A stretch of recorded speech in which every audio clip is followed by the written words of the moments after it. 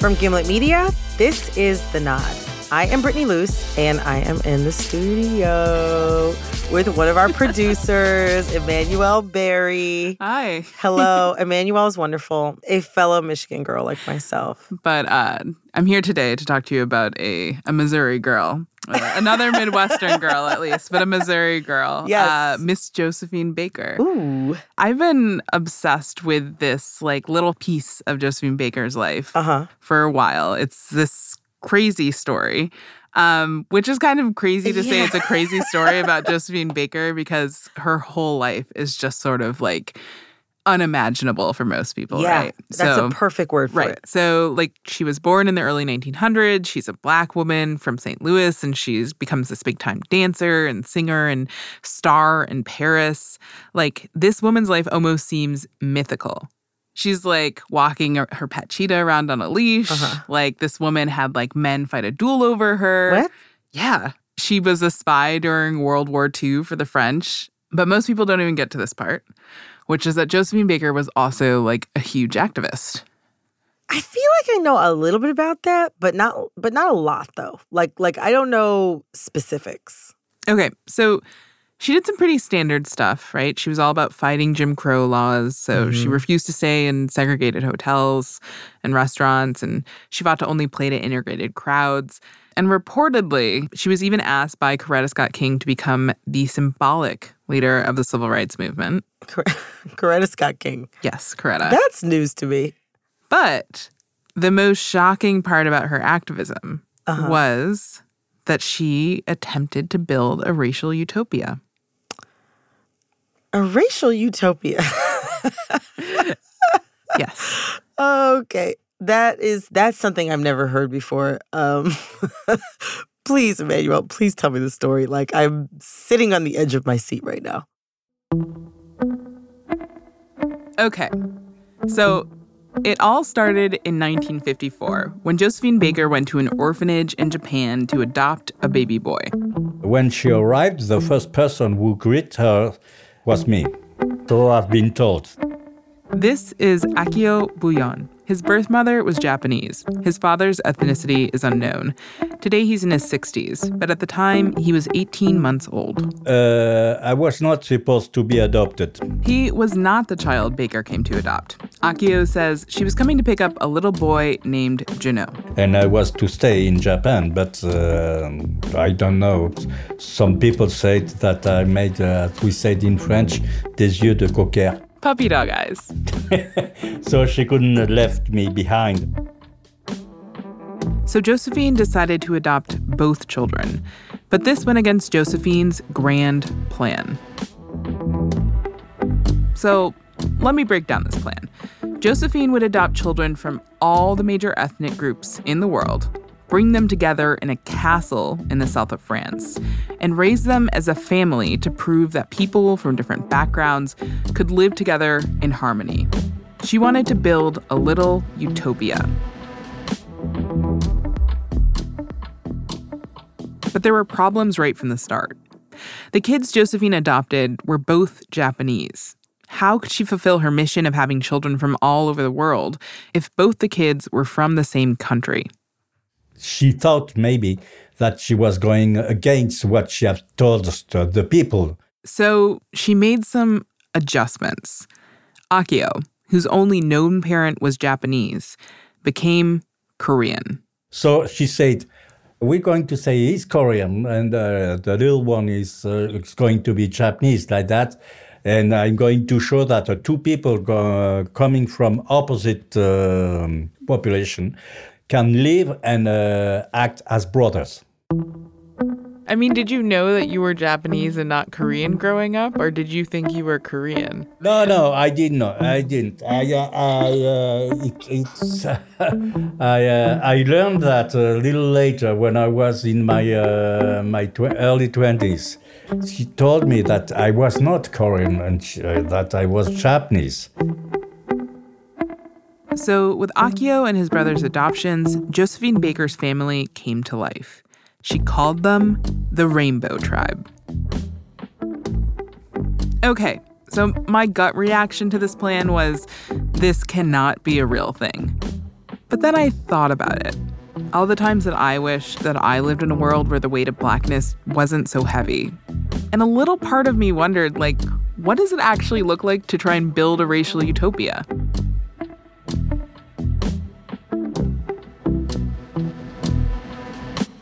To understand why Josephine created the Rainbow Tribe, you've got to know a little bit about where she was in her life in 1951. She was going through one of her reinventions. It's useful to think of Baker as something like Madonna. This is Matthew Gutturl, and he wrote the book on Josephine Baker and the Rainbow Tribe. Madonna changes or reimagines herself roughly every 10 years or so and becomes something else. And Baker had gone through a series of revolutions in terms of her own public image from the 1930s onward. Over the course of 20 years, Josephine went from being an exotic burlesque dancer to a French film star, from a French film star to a French war hero. But in the 1950s, Josephine decided she wanted to start a family. And she wanted that family to live in a different world than she did. See, as a girl in St. Louis, Josephine had watched the race riots of 1917, watched as mobs beat and bloodied her black neighbors, watched from the banks of the Mississippi as East St. Louis turned to ashes. She saw how hatred destroyed lives. So she wanted to challenge more than rules and regulations. She wanted to challenge the feelings behind Jim Crow. And she was a brutal realist politically, and in this sense, her brutal realism was about changing the way we think and feel about family and about closeness and about proximity, because she felt that that was the root cause of racism. She may have been a brutal realist in calling out segregation and racism, but her solution for fixing this problem was pretty abstract. She wasn't going to start a protest or a boycott. She was going to build a family. Josephine talked about her plan years later at a press event in New York City. Now, I suppose you want to know why these children were adopted. Well, let us say I use the word adoption to you, but at home we don't. We say we just met each other on the road of life and we both needed love and we're growing up together. Josephine had always wanted kids, but she couldn't have them. So she decided to adopt. And in building this family, she was fulfilling this desire to be a mother, but also to change the world. Seeing that people were misunderstanding each other, I decided to unite from different parts of the world little small children who were innocent before they had come in contact with influences, be they good or bad, and to find out if it were really possible for people of different countries and continents and religions and colors to live together. So this family was about showing those who would discriminate, those who would burn down black neighborhoods, that they should be ashamed. For her, these children were soldiers enlisted in her effort and deployed strategically as a way to convince people that she was right and they were wrong and to change their hearts and minds. So Josephine set off to find her soldiers with her husband, Joe Bouillon, the other half of Joe et Joe. And the adoption process was surprisingly easy. She just, for lack of a better word, grabs these children or gets permission from their parents or makes a kind of informal arrangement with whatever authorities are responsible for them and just sort of begins to assemble a family with very little oversight at all. These types of adoptions would never fly today. But perhaps because it was so easy, Josephine became a serial adopter. Akio, the oldest, said after he and Jeannot were adopted, it didn't stop. So 2 kids became 4 kids. Jerry is from Finland. There is Louis, who is from Colombia. Became 6 kids. Jean-Claude, France. Moses, he was from France also. And then it just spiraled. Brahim is from Algeria. Marianne was a French, born in Algeria. Those 2 were survivors of a massacre. Kofi is from Ivory Coast. Mara is from Venezuela.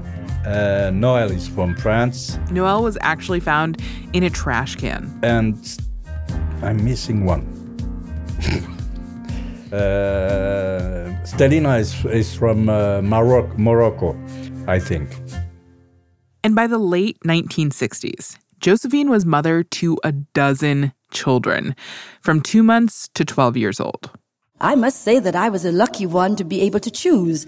That's a privilege, too, to be able to go around the world and choose the country with which you would like to have a child and find so many little, tiny little babies just come to the world and be able to take it in your arms and say, this is my child.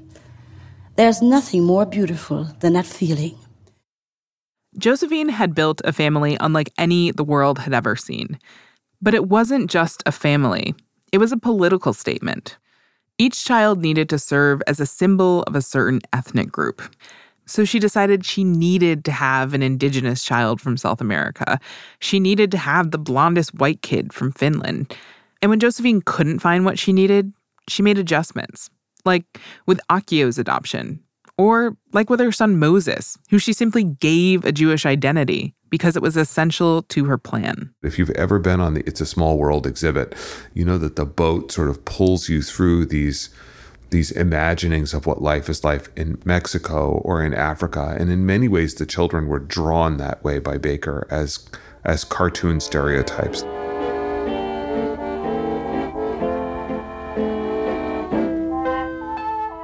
The family would all live and be put on display at Les Melandes, a 15th century castle Josephine had purchased and restored in southern France. It looks rather like the Disney castle. It overlooks the river. If you go down the hill from the chateau, you end up in a kind of cabaret-style nightclub that she's built. There's a swimming pool in the shape of a J that you can see from the chateau's walls. There are amusement park rides that she's put in place. She's really built a complex that resembles Disneyland. It was built to be a tourist attraction. Visitors could come take a ride on the swings, go to a show at the club, and then come and watch the Rainbow Tribe play. This all sounds messed up. Like, who would visit this place to watch children play? And why? But in the 1950s, transracial adoptions were rare, particularly this many. So the world wanted to see the utopia Josephine Baker had built. Could children of different races live together in harmony? There's this photo of Josephine and her husband Joe surrounded by the Rainbow Tribe. The kids are all dressed in matching outfits with cardigans and shorts and little white ankle socks. They're smiling, their little hands reaching up towards a giant beach ball. And in the background, you can see hordes of white people clutching the iron gate, squeezing their faces between the bar to get a look. So the children grew up with strangers watching them. One visitor to the estate remembered sitting down for breakfast inside the chateau and having the children move through the kitchen one at a time. The children would come up to him and shake his hand or curtsy and leave the room. Shake the hand, exit the room, one after the other. Like the Von Trapps almost, they sort of moved through in a kind of age cycle, like younger to older, in a kind of circus-like performance. Maybe I'm looking at this with my 2018 woke glasses on, but this all seems really bizarre. At the time, though, people were impressed with Josephine's mission. The Black press finds this absolutely fascinating. You know, here's this woman living in a castle, adopting all of these children, white children included, and she's, you know, basically doing things that they've never seen done before and that would be simply legally impossible in the U.S. Black folks in America were being hosed down and beaten at protest. And meanwhile, Josephine was rich, Black, famous, and building an alternate reality where racism didn't even exist. In a lot of ways, Josephine's version of the world seemed much more sane. The press followed the ever-expanding family. A writer at the Chicago Daily News called it, quote, a splendid example of how racial and social prejudice can be limited by love and education. One article even suggested that for assembling the Rainbow Tribe, Josephine deserved a Nobel Peace Prize.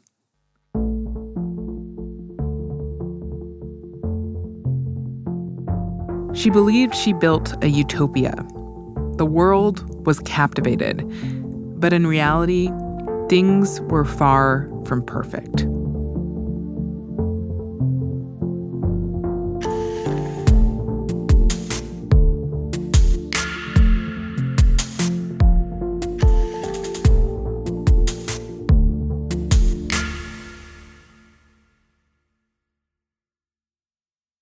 Cracks in Josephine's plan started to show from the very beginning. Matthew Gutturl says while Josephine could easily dream up the symbolic family, it was hard to deal with a real one.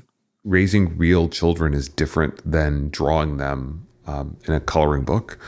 And I think she struggled almost as soon as she began the adoptions with the disconnect between the ideal that she'd imagined for herself as an antidote to racism and the real around her of having to deal with 5-year-olds who had a temper tantrum. Or what about a 5-year-old who was shy, who didn't like parading around in front of strangers or the people watching them from the gates? Akio says he hated all of this. Ask any child if he likes to be observed like a monkey or an animal. It's the same. I imagine myself a tiger or a monkey or a zebra or an elephant being looked at. If they could speak, we don't like it. Akio says their main caretakers were nannies and their father. Josephine was the breadwinner, traveling for work. She was always busy, but she tried to take time, to have time for us. But sometimes she didn't. She couldn't. And when she did have time, well, sometimes it was in the middle of the night. When she was coming back from traveling, she used to wake us up, everyone, in order to have a late dinner, because she has missed. Usually she missed that. She forget that we have school. My father used to fight with her because telling her, listen, Josephine, you can see them tomorrow because they need to be rested in order to learn well. But, well, we get used to that. They had to get used to a lot of her demands. As with most parents, she had a certain vision of how her kids would grow up. The children of the Rainbow Tribe were supposed to be global ambassadors for her mission. Tutors helped them learn dozens of languages. She wanted them to learn certain trades based on where they came from. But the kids didn't grow up to become racial stereotypes from It's a Small World. They were, in many ways, French kids. By the time the oldest kids were teenagers, Les Milandes was no longer this big tourist attraction. And I mean, let's be real, babies are much cuter than teenagers. Anyway, the entire enterprise by this point is just sort of falling apart. And Josephine's celebrity is fading. She and her husband have split up by this point, and she's in a bunch of debt. By 1968, she couldn't even afford the castle. They were forced to move out. There are these newspaper pictures of a forlorn Josephine. Chin in hand, she's sitting on the steps of Les Milandes, and her belongings are packed in a carpet bag next to her. The principal problem for my mother was to keep us all together. We were a family, and it's not because we lose her home that we are going to part.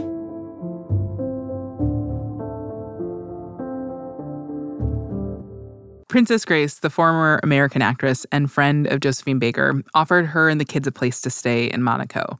But the teenagers rebelled there. When I asked Akio what he was like as a teen, he was blunt. Like any teenager, stupid. They grew their hair out long, like most kids in the 70s. Some of the kids had boyfriends or girlfriends. And Josephine, she longed for the cute babies she had snatched, not these teenagers that she couldn't control. It was difficult for her. We were always babies. For our mothers, like that. Children who were out of line were sent to stay with friends who Josephine thought could be a good influence. Some kids went off to boarding school, and others were sent on trips back to their birth countries to reconnect with their heritage. Josephine's racial utopia fell apart. When Akio looks back, he doesn't see his family as some failed experiment. The one word he kept using to describe his childhood was normal. Well, we went to school, making some homework if there is, playing.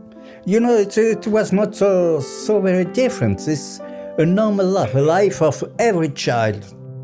The only difference, our mother was Josephine Baker, and we were living in a castle. That's the only difference. Most children don't grow up in a castle with people watching them, and most don't have a mother that's a superstar. They don't meet popes or travel the world to hang out with Fidel Castro and Che Guevara. They're not on magazine covers and advertisements, and they don't have 11 brothers and sisters from all over the world.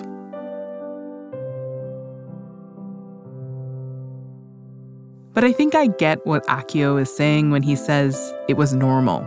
This was just his family. And for him, Josephine Baker was not the famous entertainer. She was mom. Speaking of my mother, she was a stud-born person. She was a good-hearted person. But she could be stud-born. She could be resentful. She could be generous. She could be forgiving. She could be a visionary. But sometimes her vision got in the way of reality. The world was changing.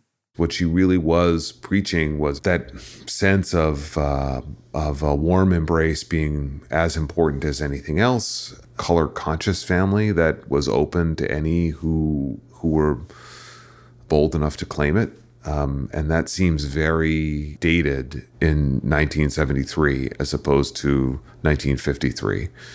She finds herself adrift in a way and becoming increasingly politically irrelevant. So Josephine moved away from her activism and returned to the stage. In 1975, at the age of 68, she was on the verge of a major comeback, her own musical revue. The show opened and it was a huge success. Josephine was back in the spotlight. But her comeback was short-lived. 4 days later, she died of a brain hemorrhage. Her oldest child, Akio, was 22. The youngest child, Stelina, was 10. Today, the kids live all over the world.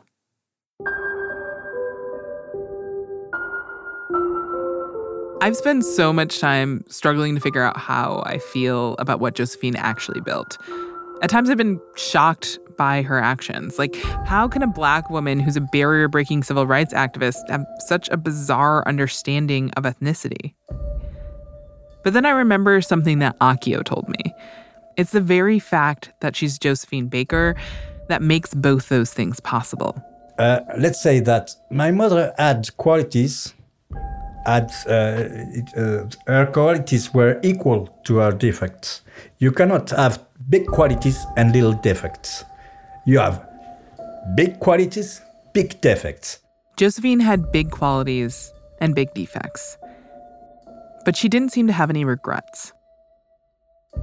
And don't think for one moment that when I'm trying to strut across the stage, that I don't know that I perhaps in some eyes or some mind might be stupid or ridiculous doing it. But nothing is ridiculous and nothing is stupid when you do it in the sense of helping humanity. I think it's quite natural that I should even be a fool if necessary in some people's sense. I don't think Josephine Baker is a fool for trying to build a better world. I mean, so often the world seems so terrible and impossible to fix. And Josephine Baker, she had spent her entire life pursuing and accomplishing impossible things.